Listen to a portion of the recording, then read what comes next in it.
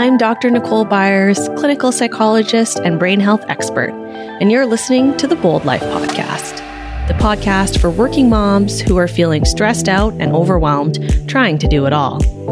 As a working mom with big career dreams, I know what it's like to not have enough time in the day and to lack the skills and confidence to reach your goals. I have spent years understanding how our brains work and learning what holds us back from having the courage to reach our dreams.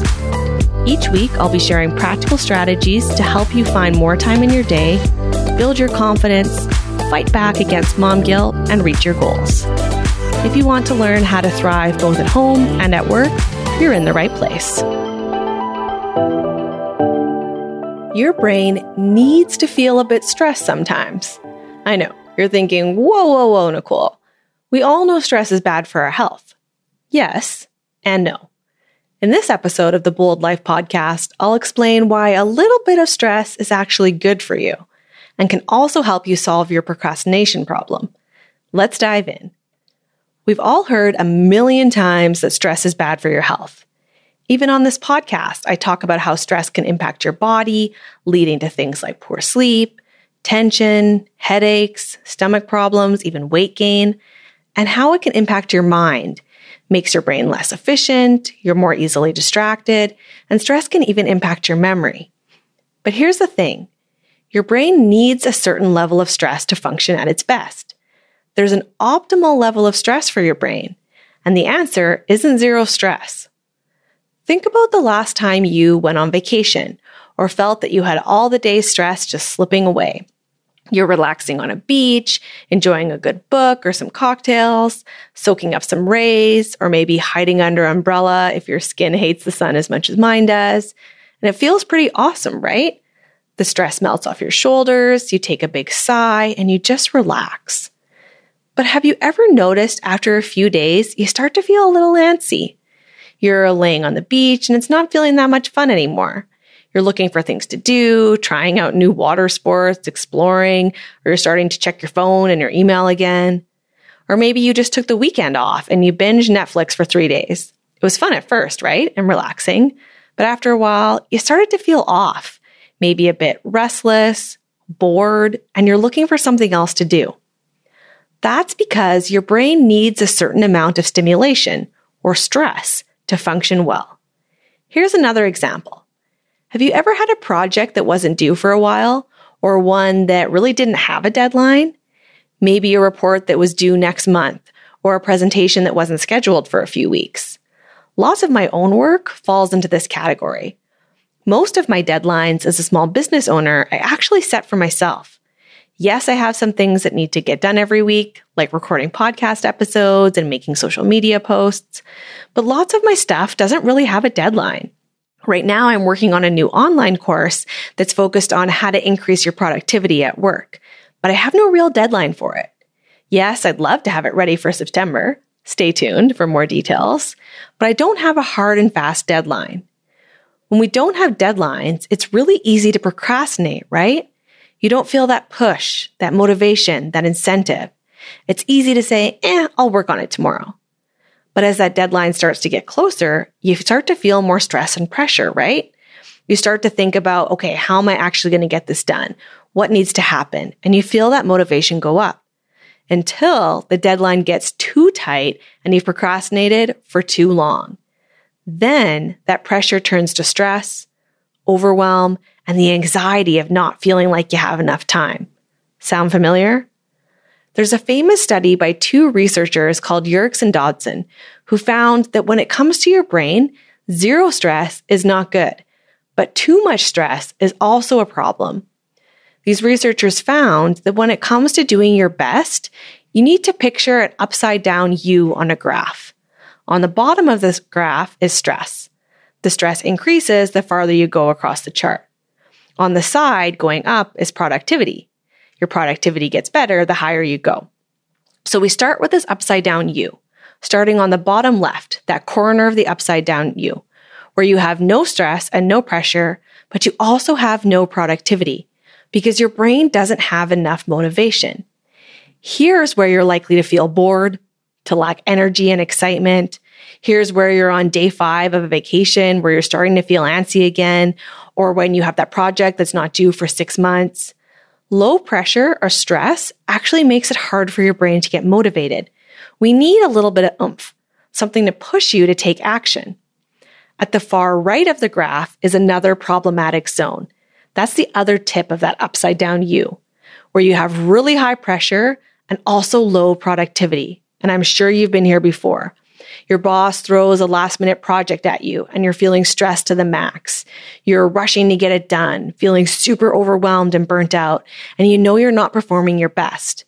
If you ever struggled with exam anxiety when you were younger, it's the same idea. If you get too stressed, then the more likely you are not to do your best. When our stress levels are too high, our brains don't function at their best. And that's because the stress uses up a ton of resources. Your brain's going 1,000,000 miles a minute. Oh my gosh, this is terrible. I can't do this. I'm never going to get this project done on time. And that body stress happens. Your body reacts to that tension with stomach problems, poor sleep, muscle tension, headaches. And the result is you have no resources left to focus, to problem solve, to perform at your best. At the high end of the stress curve, you're more likely to make mistakes, to miss things because your mind can't focus and your memory is shot, and to not clearly think through problems, which leads to worse outcomes. So the sweet spot is right in the middle, where there's enough stress and pressure that your brain kicks your butt into gear to start working, no more procrastination or feeling bored, but not so much stress you feel overwhelmed. You want to hit the top of that upside down U, right in the ideal spot of just enough pressure to feel motivated, but not so much pressure you feel overwhelmed. That's where your productivity is going to be at its best. That's where the research says you do your best work. And I'm sure you found this too, where you felt like you were in your groove, where you felt good, you're working and you're being productive and you're enjoying it. You're not bored or overwhelmed. You're right in that sweet spot. So how do you find this stress sweet spot? Well, let's start with problem 1. You're stuck at the bottom. You're lacking motivation and pressure. Strategy number 1, make deadlines for yourself. Deadlines work great to boost motivation and to stop procrastination. And I use this all the time in my own business.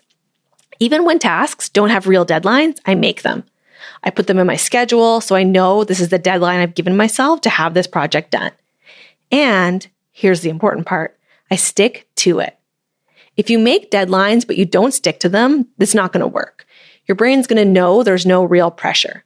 You need to set those deadlines and stick to them to build that pressure for your brain so you get your butt in gear and get to work. Strategy number 2, if you're at this bottom end of the low motivation curve, mix it up and take breaks. If you've been working on something for a while and find your motivation fizzling, then your brain probably needs a break to get that drive back.